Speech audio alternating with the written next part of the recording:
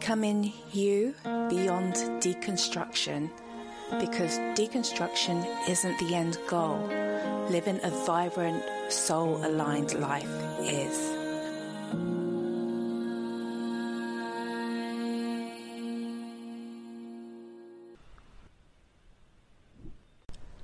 Welcome back to Becoming You Beyond Deconstruction. My name is Florence Okusogu, and in today's episode we are going back into the Becoming series and talking to spiritual teacher Lurie Kimmerle. Lurie believes that by looking into your darkest and deepest fears and discomforts around God, sex and money, you can find the key to stepping into your power.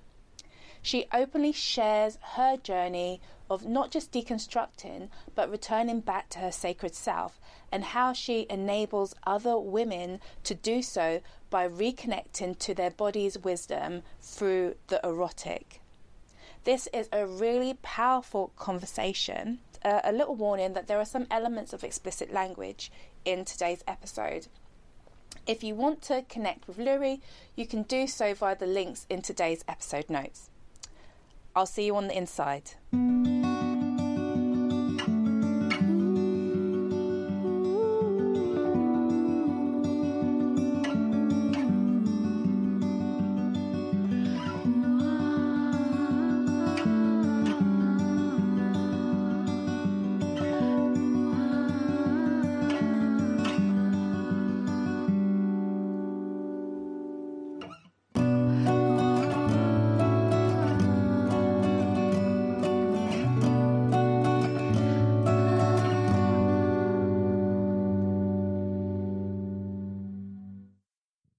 Of course. My name is Lurie, and I am an erotic spirituality teacher. And my work is all about helping people come into a place of healing through the power of the erotic. And I know a lot of times when people hear the word erotic, they immediately think about sex. But the erotic is not just simply the sexual. It has been reduced to the sexual within our modern society. But if we really look at what the ancient philosophers were saying, and even modern philosophers, the erotic within mystical practices has been this yearning union with the self, with the divine, and the world around us. And I believe that when we tap into the erotic, this whole process of awakening, this whole process of connecting back to ourselves becomes so much more powerful and liberating and freeing. And so my work is, yes, of course, it's about healing your relationship with sexuality and your body, but it's also about healing your relationship with trusting yourself again and connecting back to spirituality in a way that liberates you. Yeah, I mean, there's so much there. It's also juicy. And, you know, the thing that kind of stands out to me as a woman, as somebody who was more or less raised in the church, and my mom is Catholic, my dad was Methodist, but it was my mom who was like the really strong, I guess, Christian influence, being at church every Sunday without fail. Even if you're on your sick bed, you go to church. And my dad was and is very much a truth seeker, opens the door to anybody to have a good discussion about spiritual things. And I got a lot of that from him. But at the same time, I recognize how the Christian influence has impacted me as a woman in relation to embracing my body, embracing sexuality. So when you said that, what came to me is this idea of kind of like purity and modesty and kind of repression and restraint, and, you know, just the word no or the word don't, you know, big red sign, no. So yeah, that's really great that you help people reconnect with their body and know that the body is good and sacred. Yeah, I think that the word erotic scares a lot of people because they're like, no, that's a no-go area. Yeah. And that is so deep in our conditioning, society, and religion. And I think the fact there's that resistance to it is oftentimes the indicator of where we need to lean in as well. Because if that's where we're afraid of going, there's a reason we're afraid of going there. There's a reason I even find talking about vibrators and condoms and consent, people are totally comfortable with that. That's fun. The moment I say the erotic, they're like, I don't know if I can do that. And that's where all the information lies. Yeah, I mean, it's really funny that you said that, because, you know, when 50 Shades of Grey came out, it was huge within the Christian circle. I saw so many posts about it. It was really interesting. Obviously, when that came out, I wasn't where I am now. But as I said, it's still something that I feel as a woman who has been Christianized for such a long time. I'm really interested in knowing how you have come to where you are now. So it was an interesting little journey. So I was married, and I got married when I was in college. I was a junior in college, to a man who was going to be a pastor, purity ring, the whole 9 yards, everything right. And we'd been married for about 5 years, and he had started attending seminary, and we were living in a seminary that was, I think, very liberal to a lot of conservative Christian standards.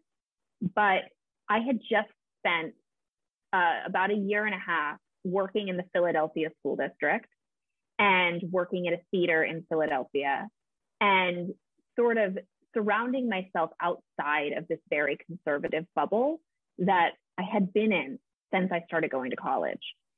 And there was a part of me that had been cracked open by leaving that bubble, where I saw that there was so much possibility and so much more out in the world that I was discovering and experiencing. And then living back in this seminary was suffocating to me. Yeah. That's the word that came up for me. That must have been suffocating. It was really suffocating. And it was very much being presented with, there were 3 options for me as a woman who was married to a pastor. I could have his babies. I could get a really stable administrative job supporting him, so I could financially support his ministry. Or I could get a degree alongside him so that I would be his partner in his ministry. But I was studying theater. I didn't want to do any of those things. I wanted to be a starving artist. And so I was really stuck where my desires and my passions and everything in my body that I longed to experience, I was being told no, that was selfish, that was wrong, that I shouldn't just be doing what I felt like I wanted to do. I should be doing what was my duty. Oh, God. And it was horrific. Yeah. And the tension just built completely up, where I just got to a moment, fuck this shit. I'm not doing this anymore. Yeah. And I decided that I was going to find out what it meant to be a woman who loved God in its truest sense. Because if every fiber of my being longed for what these people were telling me I needed to be, then this couldn't be God. And that's what started me out on this journey. And I went almost directly into the world of goddess worship. And it was super on the DL. Nobody could know. My now ex-husband knew, but like, I wasn't really even telling him. I was like, I'm just interested in researching goddesses. But I was joining Facebook groups, and I was joining communities where we would just get together and say things like what we desired. And we would talk about like that our pussies were holy. And we would say things like, oh, may the goddess bless you. And there was something that rippled inside me that felt like it was being freed the moment I started practicing this. Yeah. So that's kind of how the journey started. And what ended up happening was eventually we got divorced. And ultimately, when I was in theology school, this is before theology school, I was introduced to the writings of Audre Lorde, who wrote the text, The Uses of the Erotic. And so this is a foundational text for all of my programs. And I have my clients read this before I coach with them. And she was talking about how the erotic is this sacred energy that exists on a feminine plane that we have been disconnected from and has been reduced to the pornographic. And this began my process of trying to understand what erotic spirituality was. And so I finished that master's program, went into another master's program studying feminist theology and just essentially how has religion worked to disconnect women from themselves. And that is now, and the journey continues, I guess. But now I help other women with that same thing. So that is so amazing. You did 2 masters to try and kind of feed this hunger that you had to know more, and to kind of reaffirm that you were on the right path, or that, you know, this feeling inside of you wasn't wrong. Because I think that's kind of what you were saying. You were, in a sense, made to feel like your desires were unacceptable, that they were selfish, and that your duty as a wife lay in making the world easier for your husband, basically. Yes. And I've joked before that sometimes I think I got a master's degree just so I could beat someone in a debate. Yeah. But I think that there is this sense of, that I experienced, this sense of, you know, you're wrong. Yeah. And because everyone else around me was in seminary and studying the Bible and were holy people, like they must be right. And even the books I was reading, written by, you know, probably very common books that everyone else was reading, Hay House, published by Hay House, spiritual teachers, who are really smart, but these were not academic writers. It was reinforcing to all the trained seminarians in my life that I was not following like a logical, appropriate, respectable path. So it was funny to me that the moment then that I got a theology degree and I was able to actually research some of this stuff that is in more pop spiritual things and be like, well, what's the truth? Where's the truth there? And like, what's correct? And find out that at the core of what they're saying, there's definitely some facts that are incorrect, but at the core of what everyone is saying is that like, you are holy is not a crazy idea. In fact, it's something that is old and ancient and has been known for a really long time, that I very much think that it is within the space of the Enlightenment that we have forgotten about, like our sacred connection to the earth. Probably earlier, but that's what I think the nail was in the coffin. So much there. So much there. I mean, you mentioned the word enlightenment, and it's so funny because the word enlightenment, it feels like, you know, it's enlightening, right? It feels like, you know, it's an up level. And yeah, it was an up level in the sense of we learned more, and we, you know, we were just rolling with discovery and invention after invention, but it took away something. It was like we gave up something in order to be enlightened with this information. And there's a part of me that feels like, okay, yeah, this is just the way that the kind of evolution flows. You know, we had the Dark Ages and then we had Enlightenment, and, you know, there's the next level that's coming. And I feel like it takes us to stand in our holy no. I feel like that's what you're saying, like this kind of like deep birthing no, you know, there's just something not right here, to kind of shift us into this next phase. And you were faced with all these people around you that were still trying to hold you back because your ideas weren't fitting in with the logic of, you know, what was around you at that time. Right. Yeah. And I think I love what you're saying, because like we had this period and then we moved into the Enlightenment, and now we're moving into something new. Yeah.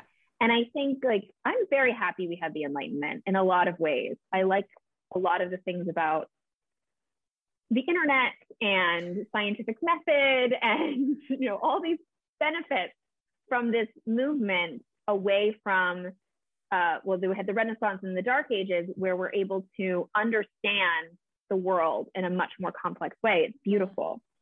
One thing that I think we lost was that we began to assume that we could understand everything in our head, and that the earth and that the stars and that the wisdom of our ancestors no longer had anything available to us. And that it used to be that witchcraft, whatever superstition, was just the old wives' tales. And those are the things that the crazy lady in the woods believes, or it was that wildness. And then it became, no, the church is the whole superstition. The church is the one that's crazy, but the wisdom of the women in the woods was still considered equally as ridiculous. We never brought that back. And I think now what we're doing, and I'm starting to see it happening more and more, is we're starting to understand that the ancient stuff, the old stuff of our ancestors, was actually had wisdom in it that we chose to forget, and we can reach back and pull it back to us and have it with us now. And that we're going to be better off. We're going to be so much more enlightened. Yeah, I love that. Just pulling back from the past. It's funny because one of the other people on the series, she's a shamanic practitioner based in the UK, and she mentioned the exact same thing about all this kind of ancestral wisdom that is available to us and as a resource to us, but because, you know, we've been told that it's unholy, it's unsafe, it's demonic, whatever language around it, we kind of like shy away from it. And I just would like to know your thoughts about this as I'm saying this. There is this sense in women, or in myself, that I have experienced as, you know, this kind of a wildness. And I feel that some of the worry is, what if this wildness is unleashed and it means that XYZ, you know, that kind of what if, then that means XYZ. And that kind of stops people from wanting, because I know you spoke about connecting and reconnecting with the body and, you know, being always in our head.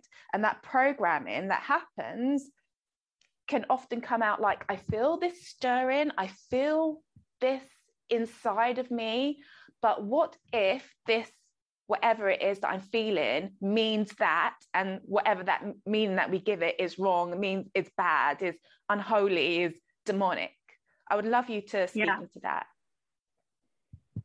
Well, everyone always asks me that. I get this from all of my clients, and the response I have is, okay, so what if? Let's go there. What if? And the what if is often, first of all, very rarely evil. It's like, it is maybe something that we've classified as bad, right? Like, well, what if my marriage ends? Or what if I quit my job and actually go start that business that I'm thinking about starting, and then I'm bankrupt? Like, what if? Like, those are like scary things. Those are legitimate things to be afraid of. But it's never evil. Like, no one has ever said, what if I actually do this and then I do burn down villages? Like, no one I've ever interacted with has their true desire rooted in anything that harms anyone. It's always consistently been scary, legitimately scary, big desires, but not. And the thing I think that happens oftentimes within, and I love your word, Christianized cultures, because, or being Christianized, is that we have this stark distinction between good and evil, where evil is just anything that's uncomfortable. Like I'm not saying that like there's, right, like we know things that harm people, but it's not just something that harms people. It's something that makes us uncomfortable, that is uneasy. We label it as bad. And then at the same time, we say like, tough it out, and don't enjoy it. Like, don't, like, it's all suffering and bad. Whereas instead, like, what if you do experience a valley and that's just another epic part of your story? And maybe when we go on the journey of our desires, we actually connect to like this epic narrative that we're meant to play out. Sure, things are going to happen that are going to suck. Yeah. But if you stay in the bubble and then you choose to follow everything, stuff's going to happen that's going to suck. If you choose to leave the bubble, right? If you choose to leave the bubble, and go on this journey of your desires, things are going to happen that are going to suck. Yeah. Like, it's going to be uncomfortable, but let's do it in a way that's expanding who you are. Yeah. Not in a way that is keeping you limited.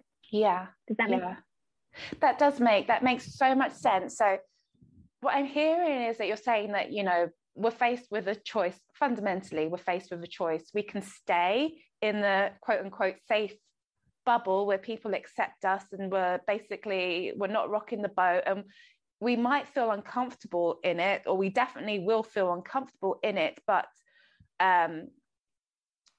it's safe in the sense that people are still accepting of us, or we perceive that we belong. It's familiar. It's familiar. Or we can step out of that and actually follow that inner calling, that the pull, the desire that we have, and know that because we don't know what's coming, this space is unfamiliar to us. It's definitely going to be uncomfortable. And, you know, there's going to be some rough patches as well, but it's also going to be glorious and beautiful and expansive. Yeah. We're going to lose control. But I think one of the reasons that we have such a why we have so many systems in our society that feel restrictive is because of this need for control. Yeah. But we can't control other people. We can't control tomorrow. It's an illusion of control. We don't really have control. Why not experience the actual lack of control we have while also riding the wave? It's really interesting that you say that on so many different levels. So many things are coming to my mind. I'm just going to spill it all out and hope that something kind of lands. So the word Leviathan, because Leviathan, I think, was a monster in the Bible, wasn't it? It's also kind of a political or sociological idea of we need to be able to control. So that idea of control as well. We have police systems and we have all these things in order to control and shape society.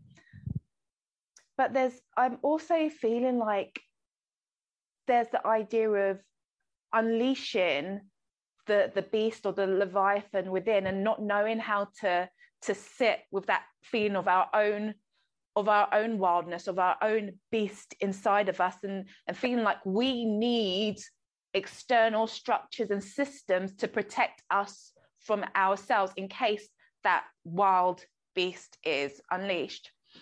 And the last thing it reminds me of, when I was working within mental health and working with clients who suffered with anxiety and just anxiety disorders, a lot of the things around GAD and general anxiety disorder and worry was this idea of losing control. The what if would always be kind of like a dominant thought there, an inability to trust yourself, to need to even control your own thoughts.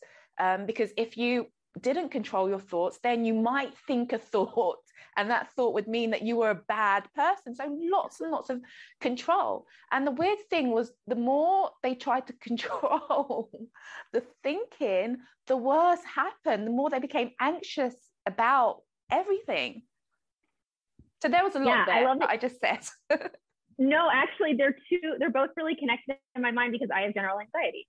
Okay. And so I get what you're talking about. And one of the things that has been a huge part of my healing journey with anxiety, the way I've learned to deal with my anxiety, is to get to know my anxiety, not to try to shut it off, not to try to turn it off, but to get to know it. And I travel. I don't have a permanent home right now. And so I'm often in airports, and I get anxiety in airports all the time. And I have a panic attack where, like, I see white, I go into fight or flight. It's bad. But I've learned so much about how to deal with it that I just, like, me and my anxiety go over and we sit down and we have some tea and we just sit together, and I just pause with my anxiety, and we get to know each other, and I find out what she wants to let me know and what I need to do. And then I talk to her about how, like, no, the plane's not leaving for an hour. We're not actually going to miss it. And, like, all the things that I need to say to her. that's the Leviathan as well, right? Yeah. And the thing about, if we can get biblical for a minute and talk about the gospel and all that stuff, the thing that I really love about the Bible, and even though I'm no longer a Christian, studying the Bible as literature was a transformational experience for me in theology school. And the thing that's really interesting about the gospel narrative is that this is a story about God, who in that narrative is perfect and all loving, coming down into the world where love is not. There is no love. It is described as like this place of death. It is the place of sickness, of disease, of suffering. And divine love interacts with all this disease and suffering. And by coming at disease and suffering and pain and death and looking it straight into the eye, that is where it's healed. And that is where it comes forward. We often think we're going to deal with our Leviathan by shutting it down and keeping it in a cage. But the actual truth that I believe is that when we bring that kind of love to ourselves, when that's what I think like being Christ consciousness is, what Gnostics talk about is like the Christ consciousness. It's like we bring that kind of love to our darkest parts of ourselves and we allow love to go there. That's when the beast, unleashing the beast and actually loving it, then it can't destroy. It'll actually just simply be resurrected. Yeah. And that's what happens. So I'm all about owning the beast. Yeah. Like letting it out, letting it scream. And in my programs, we have whole practices where we scream and we throw pillows and we rage and we like let out that wild woman inside of us. And we get to know her, because she most often is very happy if she just throws a pillow around a room. She really doesn't want to burn anything down, right? Like, she's strong and she's fierce, but most often she's coming up because there's an injustice or a lack of love or something wrong where she needs to experience that love. I mean, I totally resonate with what you're saying and agree. And I think the other thing that kind of touches on is this idea of a lack of self-trust, especially in relation to our own boundaries. I know through my own client work, and even if I just think about myself, I was in a relationship for 16 years with somebody who I was, it was a codependent relationship, and it was in the latter end when they kind of found Christianity, and because of their own needs, it became very fundamental, and it was very difficult to live under. So it really, I felt a need to make myself smaller, to kind of fit into this box in order to keep the peace, basically. So by the time the relationship ended, I felt like I couldn't trust myself. I had contracted myself so much that even just an idea of kind of stretching out was like, oh no, you can't do that. What if? And it was even weird stuff. It was like taking scriptures out of context. So about if you look at a woman, then you've basically committed adultery anyway. So it was like, you can't look at another man. It's not even that. You can't even think that another person is good looking, because all of that is just bad, and you're a bad person if you do any of that. So it was really, really, really hard for me to trust myself when I first came out of the relationship. I think it took me around a year to kind of begin to get that ability back. And one of the things that I did was I decided that I'm going to watch the whole six Harry Potter movies, just because, I want to see, if I can trust myself what's the worst that can happen? I'm going to sit here and I'm going to watch all 6 Harry Potter movies, because that was something that I would never have been able to do in the relationship, and that's something that I want to do for myself now. And that kind of rebellious, no, I'm an autonomous person, and I believe deep down inside that I can trust myself, and this is one way that I'm going to show myself that I can do that. And that's how it came out. Yeah Harry Potter, I mean, that's like, I think you describing that is like exactly what I think. Like, that's the wild woman. Yeah. Your wild woman wanted to watch 6 movies in a row. Like, it's not like something that simple, right? It's not that she wanted to go. I mean, I guess even if someone wants to do this, I'm not against it. But like, you didn't want to like go off and have like sex with random men all night long or something like that. You were wanting to be able to enjoy a movie that is, you know, essentially a kid's movie. Although I don't know how old you are, but I feel like a lot of people around our age like grew up with that, and it's like very connected to our childhood. And it's like, that's innocent. That's so deeply innocent and good and okay.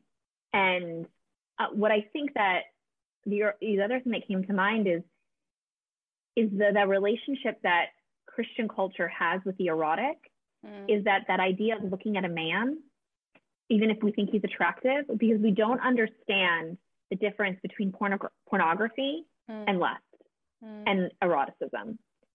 Because we think that when we're attracted to someone, that means we own them, or that we can seek to own them, instead of appreciating the sacredness of their existence. Yeah. And that's really what Jesus is talking about in that verse. He's talking about looking at someone with lust in their eyes. He specifically says the word lust, not attraction, not turn on, not desire. And one of the stories that I read in graduate school, there's a book called The Harlots of the Desert, and it's about these women who were prostitutes and then converted to Christianity and became mystics. And there was a whole movement of asceticism in the early church. And there were these groups of women who were doing this. And one of the stories is about this Saint Megalia, and she was a prostitute. And in the story, the Bishop Nonus, who was the Pope at the time, like the Bishop of Rome, he sees her walking down the street, scantily clad with all of her servants, and they're drinking wine and laughing together. And all of the men he's with cover their eyes. And the bishop looks at her and follows her all the way down the road, following her gaze. And then he turns to the men and he goes, "Didn't her beauty delight you? It delighted me." And his response to the idea is that if you cannot look at a creation, he says of God, but I think this goes into any understanding of God you have, the divine, the universe, if you can't look at a creation of God, and you claim to love God and not see the beauty of God's creation, and instead see something that you think that you can possess, God's creation, like you think you're able to possess God's creation, what a silly concept for Christians to have ever come up with. When in the very beginning, like we have this bishop in, I'm not sure, was he 300 AD or something like that, saying like, you should be able to look at a woman no matter what she's wearing and see the glory of God. And yeah, that's the erotic. The erotic is when like all the world connects us more deeply to the divine, including our sexuality. That's really interesting. So seeing beyond the physical to the essence, to the energy, to the desire. Seeing with the physical. Okay. Yeah. Does that make sense? Like, oh my goodness, that person is beautiful. What are they thinking about? How is their day going? Who are they? And maybe you want to sleep with them, but that's just a part of the beauty of who they are. Yeah. It's not the end. Okay, yeah. So I feel like you're saying that it goes back to what you were saying about when you see the erotic and sex and pornography, and it's kind of all mixed into one, and you can't kind of separate the feelings or the thoughts that you're having. So but there's so much more to it than that. It's kind of like you've only been conditioned to see one aspect of it, but it's so much more than that. Is that what you're saying? Yes. So Audre Lorde talks about it, how the pornographic is the plastic sensation of what the erotic can be. It's the surface experience. So she's not talking about pornography. Yeah. She's talking about how we look at one another as objects to be owned instead of human souls, divine images of God to be experienced and to be with God with. And I think that there is something so liberating when we are able to realize that being attracted to someone or someone being attracted to us it's not the fullness of the expression of what our sexuality is, to stop it at just simply sex and to not connect to that person. And I don't think we even talk about sex and marriage in the Christian world like this. We talk about it like lust is attraction instead of lust is the antithesis or the shadow side of attraction. It's the problem part of attraction, and attraction is something much more holy. So it feels like it's calling for a deeper connection, deeper intimacy, a deeper knowing. And that would be really interesting if we could turn that onto ourselves and see what is beautiful and sacred within us. So I'm sure that's part of the work that you do. I kind of have a funny feeling that that's part of the work that you do as well. Yeah, it begins there, right? Yeah. So I talk about how most often when I ask women what their desires are, they immediately go to something related to the world. They'll say something like world peace, justice, like goodness for everyone. And that's a great thing to desire, not smacking that at all. But unless that is not something you're actively on your daily basis working towards creating, it's something you're hoping someday will exist. Does that make sense? Yeah. And we have so much more power within our own spheres. And when we are able to connect back to ourselves and see ourselves as holy and honor our desires, that's when our desires can start to grow and reach out and impact everyone around us. And so I firmly believe that transforming the world begins with seeing yourself as holy. I love that. That's so powerful and so beautiful. So turning inwards, seeing yourself as holy, sacred, beautiful, divine,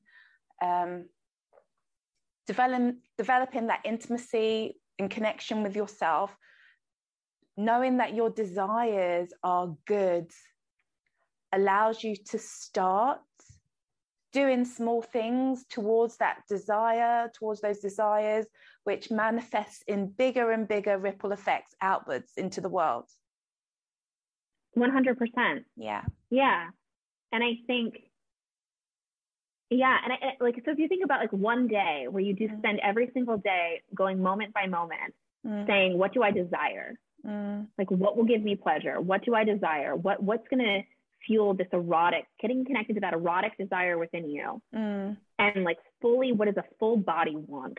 And planning your day that way. There's no way your day is not going to be holy.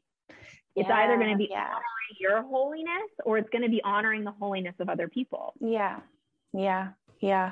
I definitely see that. And I feel like that's definitely been a part of my journey. And it's funny because I feel that it kind of started off quite reactively, like,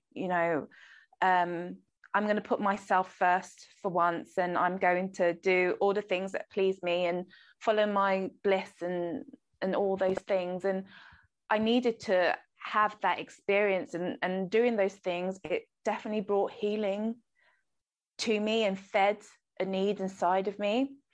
And as I progressed, I feel like that desire has naturally become more inclusive and more thoughtful of the environment and the world. But I definitely see how detrimental it can be when you jump into, I want to take care of others, I want to bring peace, I want to bring justice, or, you know, all those other things which women have kind of been programmed to think, to think of others first, to put others first. And the consequence of that is you never answer the call within yourself, you never feed yourself. Yes. And then we have, and then I think there's such a problem right now with social media where we are getting stuck in this trap of just flipping through our phones, scrolling and scrolling and scrolling, seeing doomsday after doomsday posts. And our hearts are breaking, justifiably so. And we want to do something and we don't know what to do. And we're not in tune with our wild woman. So we're not going to let her scream. We're not going to let ourselves cry. We're not going to let ourselves grieve because we've deemed that is not useful. And so then we're going to do little things, but then we immediately get burnt out. So we write letters to our senators, and I'm talking this from American experience, but we're reaching out to our local representatives, we're petitioning, we're doing all those things. And then eventually we get burnt out because we're not actually feeling like we're making a dent. And like it's exhausting because we're not actually checking in with ourselves. Yeah. And ourselves needs to take a nap. Ourselves needs to actually get another cup of coffee and step away for a moment. Ourselves needs to cry. Yeah. And if we don't give ourselves space to do that, we're just going to find ourselves struggling so much more to actually be able to make any type of difference. Wow, you've covered so much, and I'm very aware of time, and I could probably talk to you a lot more. I know that before we jumped on, you were speaking a little bit about resurrection, and I would love for you to talk about that, what that means, this kind of resurrection energy that you mentioned before. Right. Well, there's so much that happens in deconstruction where we get very, very aware of what pisses us off and our grief and our anger and our rage. And there's so much to grieve. And I started deconstructing 10 years ago. And one of the things that I sometimes think is because deconstruction was not such a popular thing, there was a lot of lack and sadness that I didn't have anyone who understood what I was experiencing. That's real. But there was also a sense where I didn't have this echo chamber of rage around me that oftentimes the deconstruction world can become. And what I'm seeking, what I'm starting to want to talk about more is the concept of resurrection. And my book is called She Who Resurrects, the story of life, death, and resurrection through the divine feminine. And it's sort of my version of a graduate thesis that I would never have been able to write in theology school. And it is my discussion about like where the divine feminine lies in Western tradition and how she is the narrative of resurrection and how we can resurrect in our own lives. And I talk about my own resurrection narrative in my own life. And it's a resurrection, not just from my own experience in my marriage, but it's also a story of resurrection from oppressive theology and a theology that wanted to keep me very small and limited and my worldview of who God is. And what I want to start exploring is like, how can we start to resurrect? What is our resurrection narrative? And I have a program called Connecting Back to Your Body. And I feel like that's part of my like whisper of like beginning this process of how do we start to resurrect? Because even if you weren't raised in Christianity, we need to start resurrecting. We need to start resurrecting the divine feminine and bringing her forward in a way that is going to actually be the call for liberation that we want in our lives. And I say liberation, I don't mean like, it includes that macro liberation from like all the problems in the world, but it includes your liberation from yours and everyone who's listening, liberation from like our own spaces and our own world. So that's what I'm coming to. Like, how do we resurrect out of this echo chamber and into a place of our own freedom? Yeah, I love that. And I feel that that's a great place to kind of draw it all in because, as you know, this whole series came about through wanting to share that there is more beyond deconstruction, that I feel like deconstruction in itself is a milestone or a pit stop. It's not meant to kind of be lived in. The next step, you call it resurrection. For me, I kind of see it as, you know, awakening to self, returning to self. And it's all kind of the same thing, you know, this higher version of ourself that has been buried underneath all of these things for so long.